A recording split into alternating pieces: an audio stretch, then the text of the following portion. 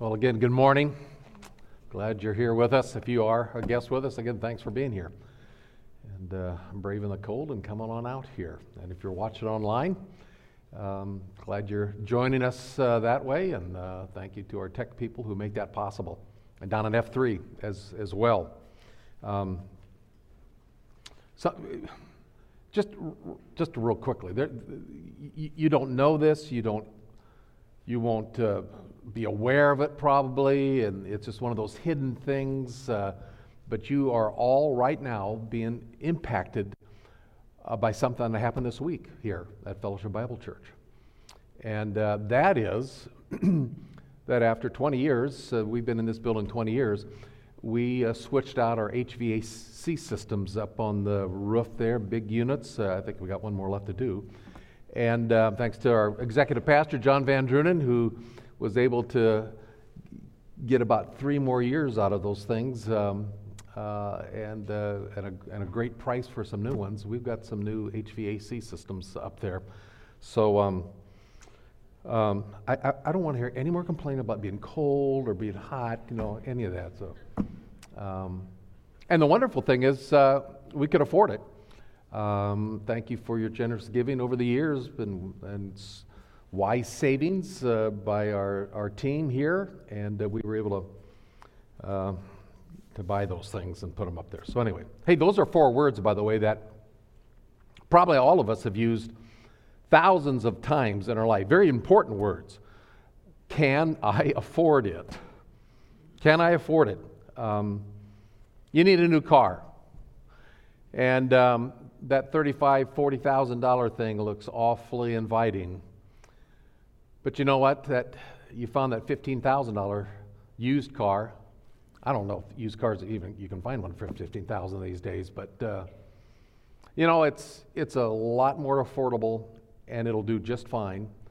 But you look over that brand new shiny one and you think, can I afford that? Or you're in the market for a new home, that $500,000 home price tag. I mean, it would fit nicely with the kids.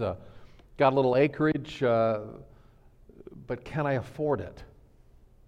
Can I afford it? Or maybe something as simple as after church this noon, you'd love to sink your teeth into a nice juicy steak at Outback or someplace, but is that in the budget this month? Can I afford that?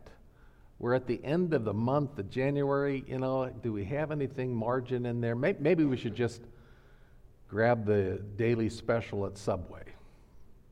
Can I afford it? We live in a material world. Granted, we need cars that run and we need homes that we can live in. We need food and clothing and shoes. We need a warm winter coat this winter for sure. We live in a material world, and so much of our life seems to revolve around those kind of questions. A material world, money. And yet if we're not careful, questions like that can become so consuming, so overwhelming that our focus on God is just kind of, God is relegated to the back seat of life.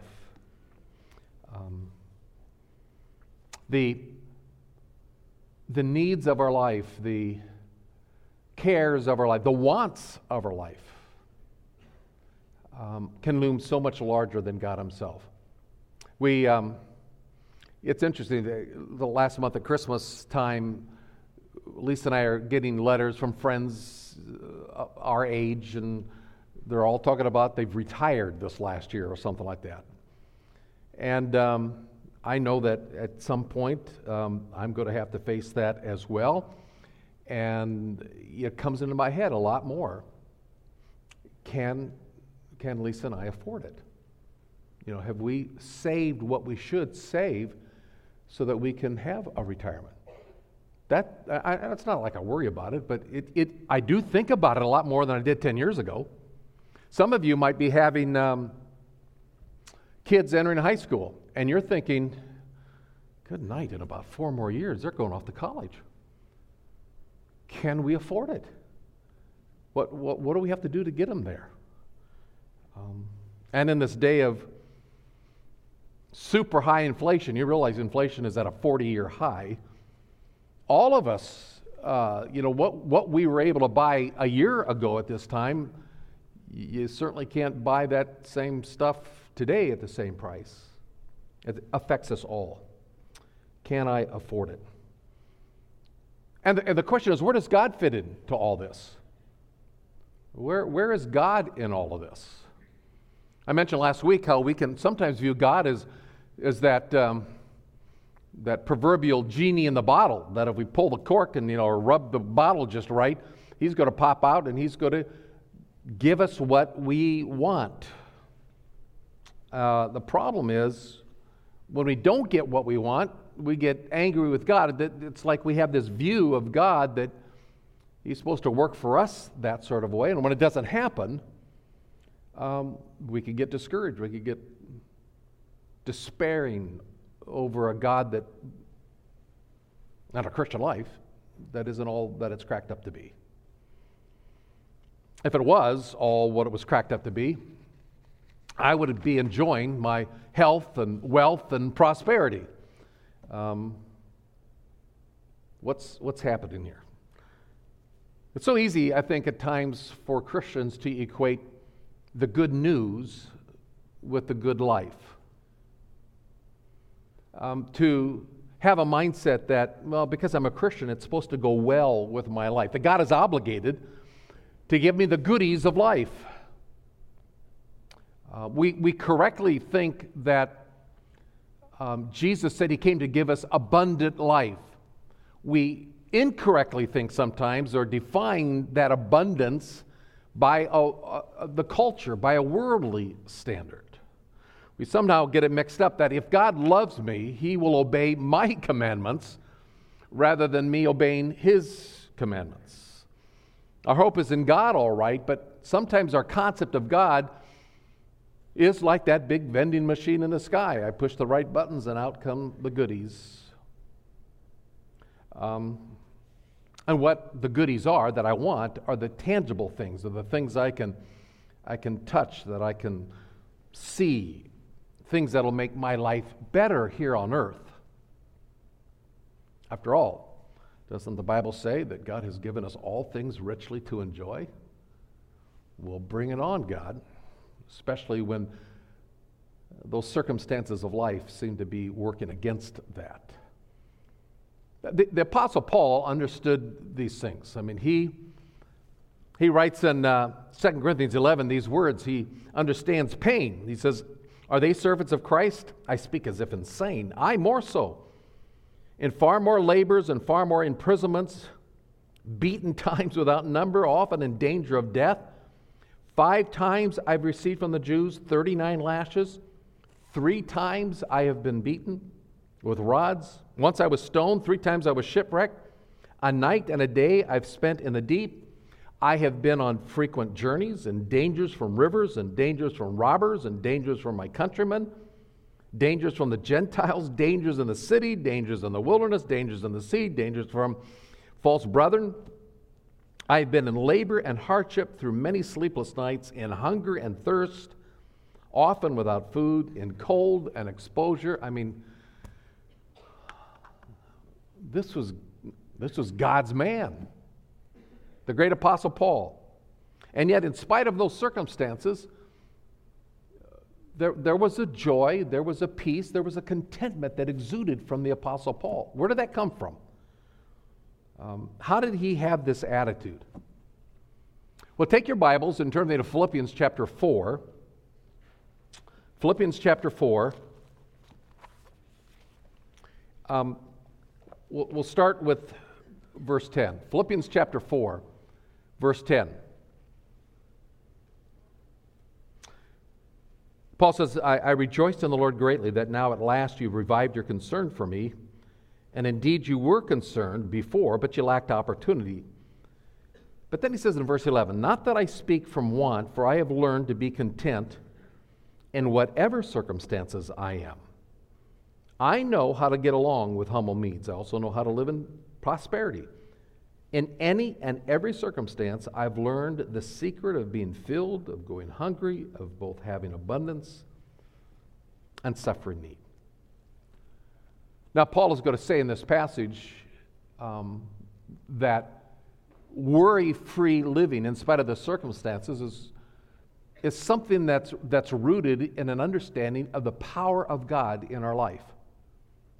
In this personal, intimate relationship with a powerful God who's working His plan in a powerful way out in our life. Worry-free living comes by experiencing the power of God in our life. He said in verse 11, I have learned to be content in whatever the circumstances is. Now, the word that's translated there, content, is a very interesting word. Paul is playing here a little bit with the Philippians' minds, because that word for content is a Greek word, autarkes, which has this idea of, literally it has the idea of self-sufficiency.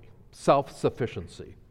Paul uses this word that comes out of ancient Greek philosophy of the Stoics, a philosophy called Stoicism. We talk about people being stoic today. They lack emotion, or they lack passion. There's the people who seem to be indifferent to sorrow or joy. They're stoic. Ancient Stoics taught, among other things, that a person has the power within himself, innate ability within themselves, to think and to reason their way into a state of tranquility. That if you just think and reason, you can be free of distress, no matter what the surrounding circumstances of life. You have that innate ability, that self-sufficiency within you to handle things so you're indifferent to the pains of life. You see this, there's nothing new under the sun, right? You see this ancient philosophical mindset today. The force is within you. Look within yourself, Luke. It's in you. Just draw upon that. Look inside yourself. Find the inner strength. Find the inner strength. Self-sufficiency. Now, Paul is taking a play on words. He's taken this concept from Greek culture, and I've learned to be content, self-sufficient.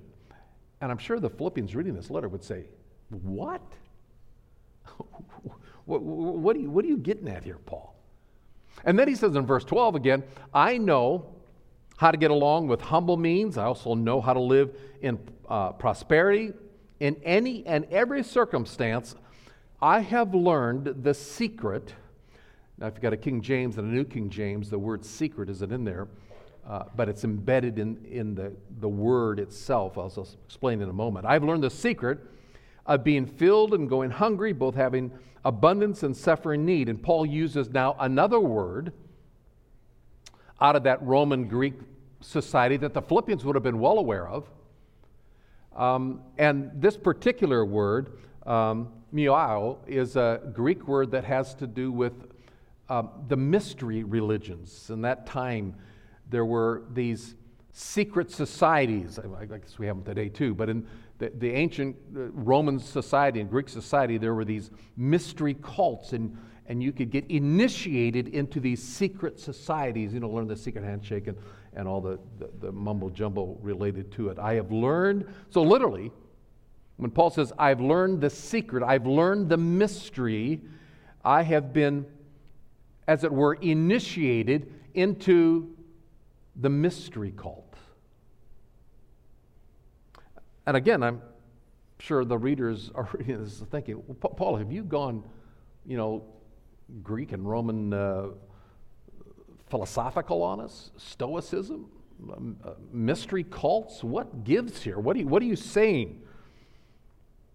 How have you learned contentment, Paul? What mysterious secret have you learned? What are you trying to tell us? Have you slipped over to the dark side, Paul? Well, verse 13, he tells us. Here it is. I can do all things through Christ who strengthens me.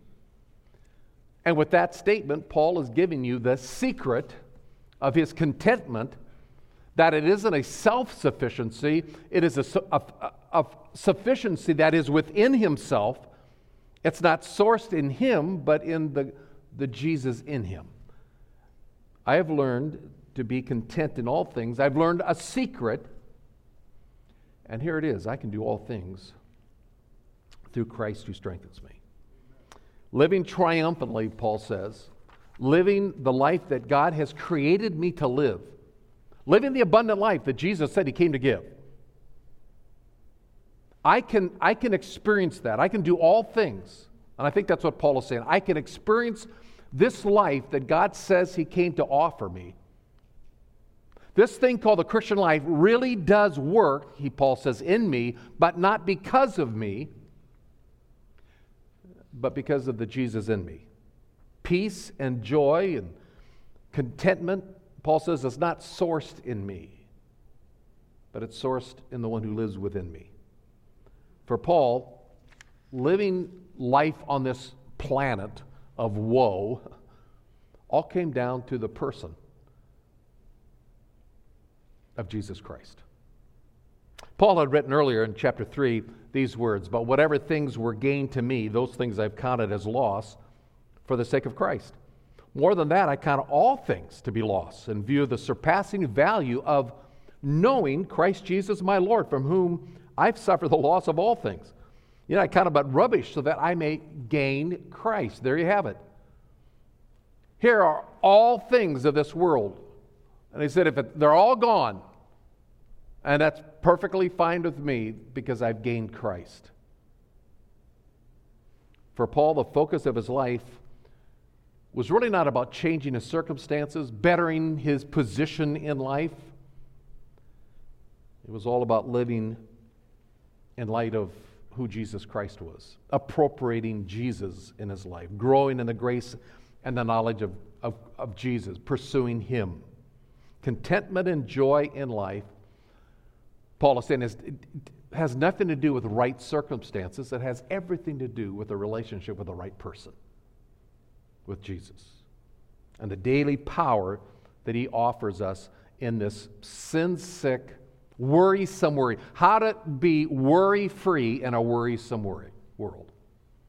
And he says it comes down to understanding that there is a power source within us, and I can do all things through Christ who strengthens me.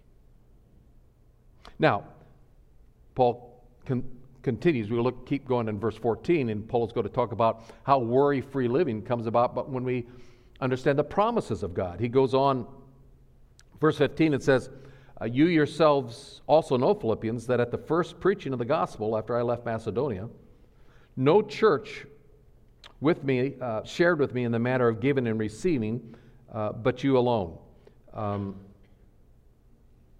The Macedonians were great givers, and Paul is acknowledging that. They have a history of their involvement with missionary endeavors, of sacrificing and giving joyously, and Paul acknowledges that.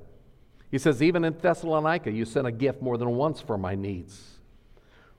But then he reiterates this idea of contentment. "Not that I seek," he said in verse 17, "not that I seek the gift itself, but I seek for the profit which increases to your account." He said, "I've learned to be content no matter what the situation. I've learned the secret that I can do all things through Christ who strengthens me." It's wonderful. Thank you for the gift. But I don't seek the gift itself. I'm so happy and I'm so glad that because of your giving heart, because of your participation in the gospel, God is going to bless you. God is going to honor you. When you stand before the judgment seat of Christ and your life is laid out and you'll be rewarded for all of eternity from your faithfulness for serving, for the participation of the gospel, for sending those gifts to me and doing it out of joy with the right attitude. Paul said, that's what I care about. But then he said in verse 19, "And my God shall supply all your needs according to his riches in glory in Christ Jesus. My God shall supply all your needs. See, worry-free living comes when we understand the promises of God. And I have a sneaky suspicion that Paul had in mind the words of Jesus. Not from the Jesus Storybook Bible, but passed on in these traditions of the teachings of Jesus of the Sermon on the Mount, like Matthew chapter 6, where Jesus said, don't worry and say, well, what shall we eat? What shall we drink? What are we going to wear for clothing? Jesus said, for the Gentiles eagerly seek all these things, but your heavenly Father knows that you need all these things. Seek first his kingdom and righteousness, and all these things will be added to you. So do not worry about tomorrow. Just keep living for me. Just keep trusting the Father. He knows you got your needs. Seek first his kingdom and righteousness. And the Philippian church wasn't a perfect church by any means. But they were participants with the gospel. They had a worldview, a perspective of a worldview. They kind of understood why they were on earth and not yet in heaven. And they were participating in the furtherance of the gospel. Seek first his kingdom and righteousness, and all these things will be added. And Paul's saying, look, I'm exhibit A. I have learned to be content no matter what the circumstances, whether I'm hungry or I'm in want or I'm in prosperity. It doesn't matter. The circumstances don't matter. I can do all things through him. His power that is within me. And I rest on the promises of God. The promises of God that says he supplies abundantly, richly. One commentator put it this way: God has not promised to supply all our greeds, but his promise is to supply our needs. J. Hudson Taylor, the great missionary of the 19th century to China, put it this way: when God's work is done in God's way for God's glory, it'll never lack God's supply. I'm sure I've shared this before at some point in 32 years. By the way, when I was thinking of this the other day. 32 years ago when I moved here, you know what the temperature was? Well, just a week or two before we got here? -9. -9. So don't be complaining about when it says 9 above zero. That was 32 years ago. Weather kind of cycles, but that's another thing. But when I got out of seminary, we moved up to this little rural church in Nebraska. I'd had a professor, dear professor at Dallas Seminary, Stan Toussaint, who I remember saying one time in a class, he said, hey, gentlemen, guys, don't ever make money an issue. God will always supply. When God's work is done in God's way for God's glory, it'll never lack God's supply. So just don't make money an issue. So I took him literally. I went up to a little rural church in Nebraska and candidated up there, and we talked all over different things in ministry and life, and they called us and we moved up there. I had no idea what I was going to get paid. That never came up. These farmers never talked about what they were going to pay their pastor. I had no idea until I first got my first paycheck, $200 a week. And we said, all right, Lord, you're going to supply. And he has, abundantly. I think many of you can testify to the same.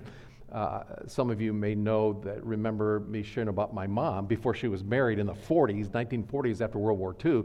She was involved in a ministry called Youth Home Missions.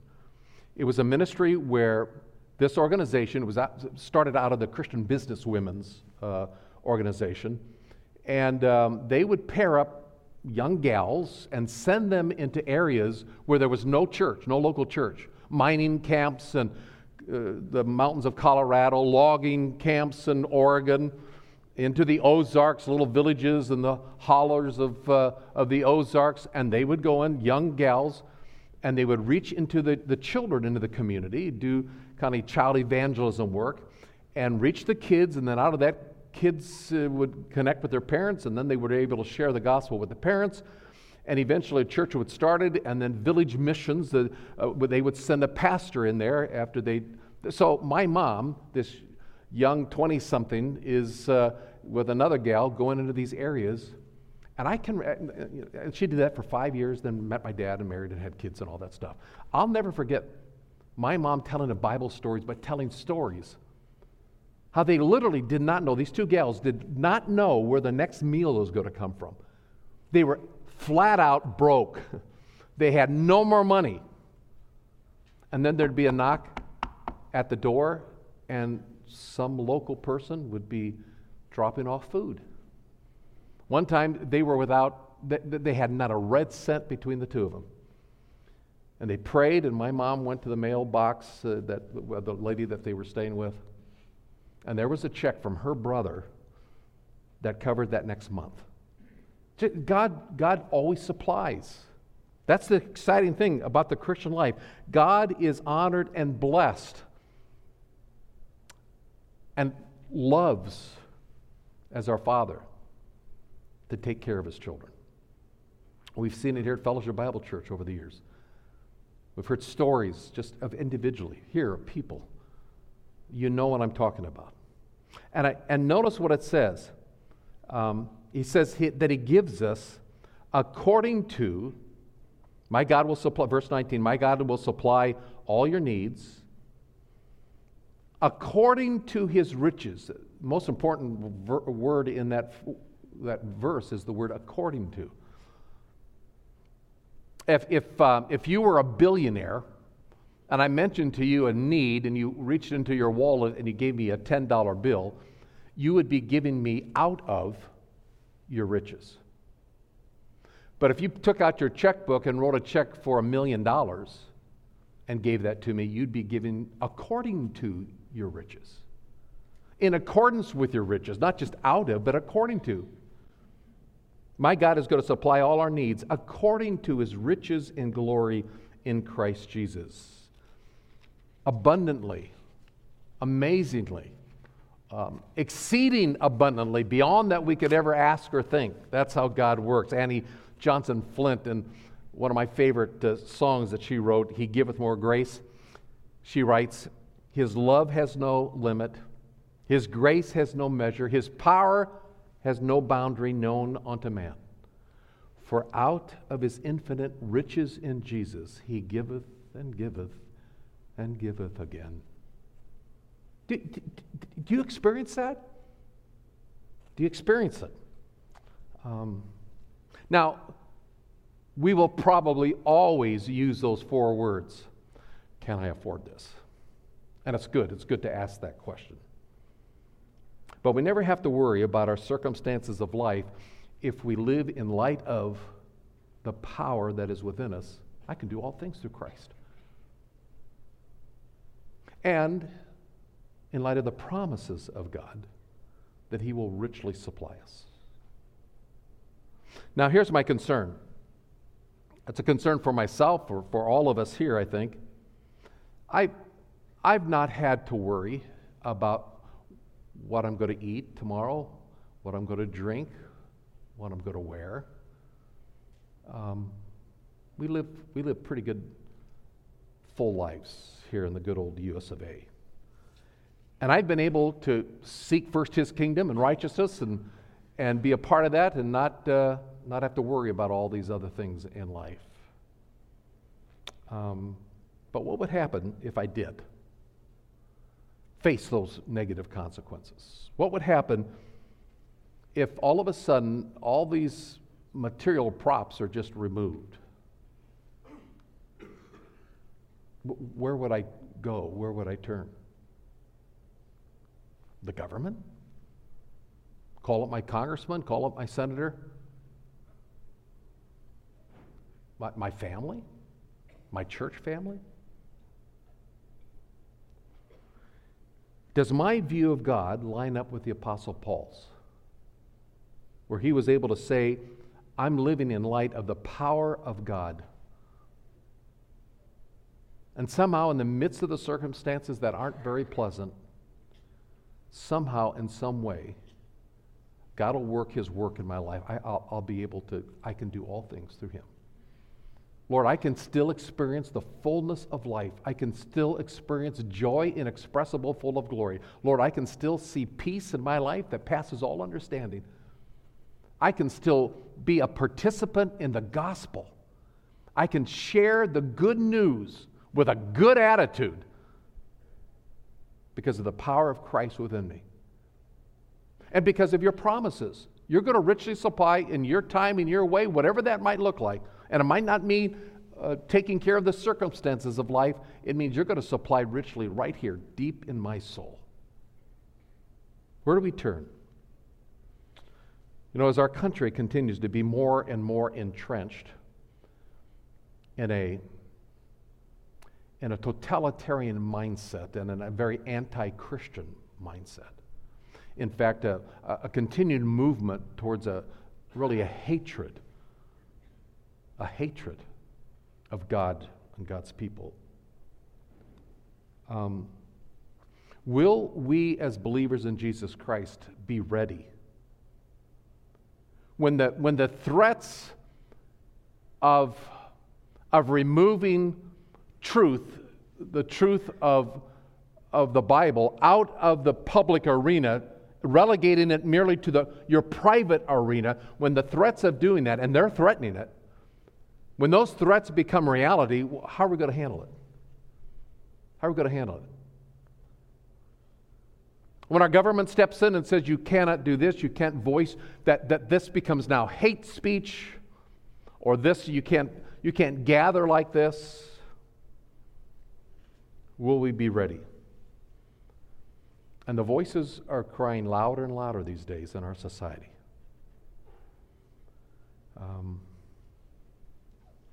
How about this one? I just read this yesterday.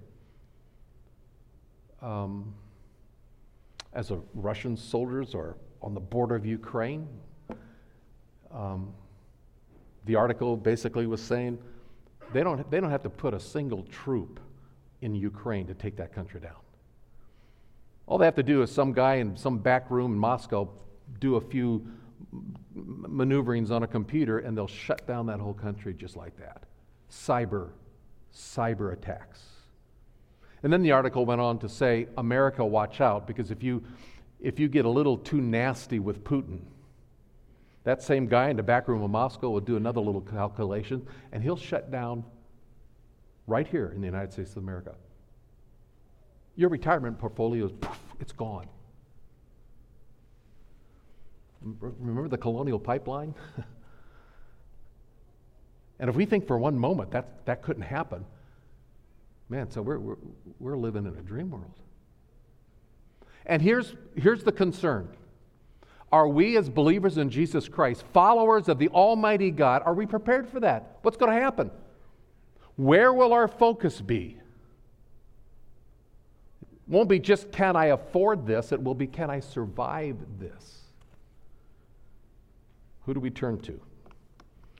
And if we're not growing in our confidence of God and deepening our walk with Him on a daily basis, we will not be prepared. And if moms and dads are not inculcating great truths about a great God, of His power, of His promises, my word, these kids they're not going to survive. And we're seeing it. They're going off to college and they're walking away from their faith. Why? Because we've never really talked about a great God. We don't understand His promises. It's mere religion. Surface. And it hasn't reached deep into our soul of a love for God. Folks, we've got to be prepared for this. And it comes by an intimate relationship with Him. To know Him is eternal life and experiencing it and the abundance of it. Do you really believe the words that Jesus said in Matthew chapter 6? Don't worry then and say, what are we going to eat, or what are we going to drink, or what are we going to wear? The Gentiles eagerly seek for these things, but your heavenly Father knows that you need these things. Seek first His kingdom and righteousness. All these things will be added to you. Don't worry about tomorrow. And the bottom line, I think, for the Apostle Paul was that peace and joy and contentment were a reality in his life no matter what the circumstances were, no matter how bad the Roman government got. Because of the power of God that was within him, I can do all things through Christ who strengthens me. And because of the promises of God that he will supply all our needs according to the riches of his glory. It's all about our relationship with the Almighty. Is it just a head nod an hour a week? Or are we growing in deep, intimate relationship and fellowship with him? For to me, to live is Christ, said Paul in chapter 1 of this book. For to me, to live is Christ. It's all about him. I count all things as rubbish that I may gain him. Is it any wonder that Paul concluded his letter in verse 20 with the doxology? Now to our God and Father be the glory forever and ever. Amen. Now to our God and our Father be glory forever and ever. Amen. Am I living each day focused upon him and growing in the depth of a relationship with a personal God who is my Father? Because my Heavenly Father knows my needs. Because he does, I don't have to worry about tomorrow. Even though I do. I don't have to. You don't either. If you know Jesus. Do you know him? Have you put your faith in Christ and Christ alone? Do you have a relationship with him that is based on what he has done on the cross? He paid for our sins. He died. He rose again.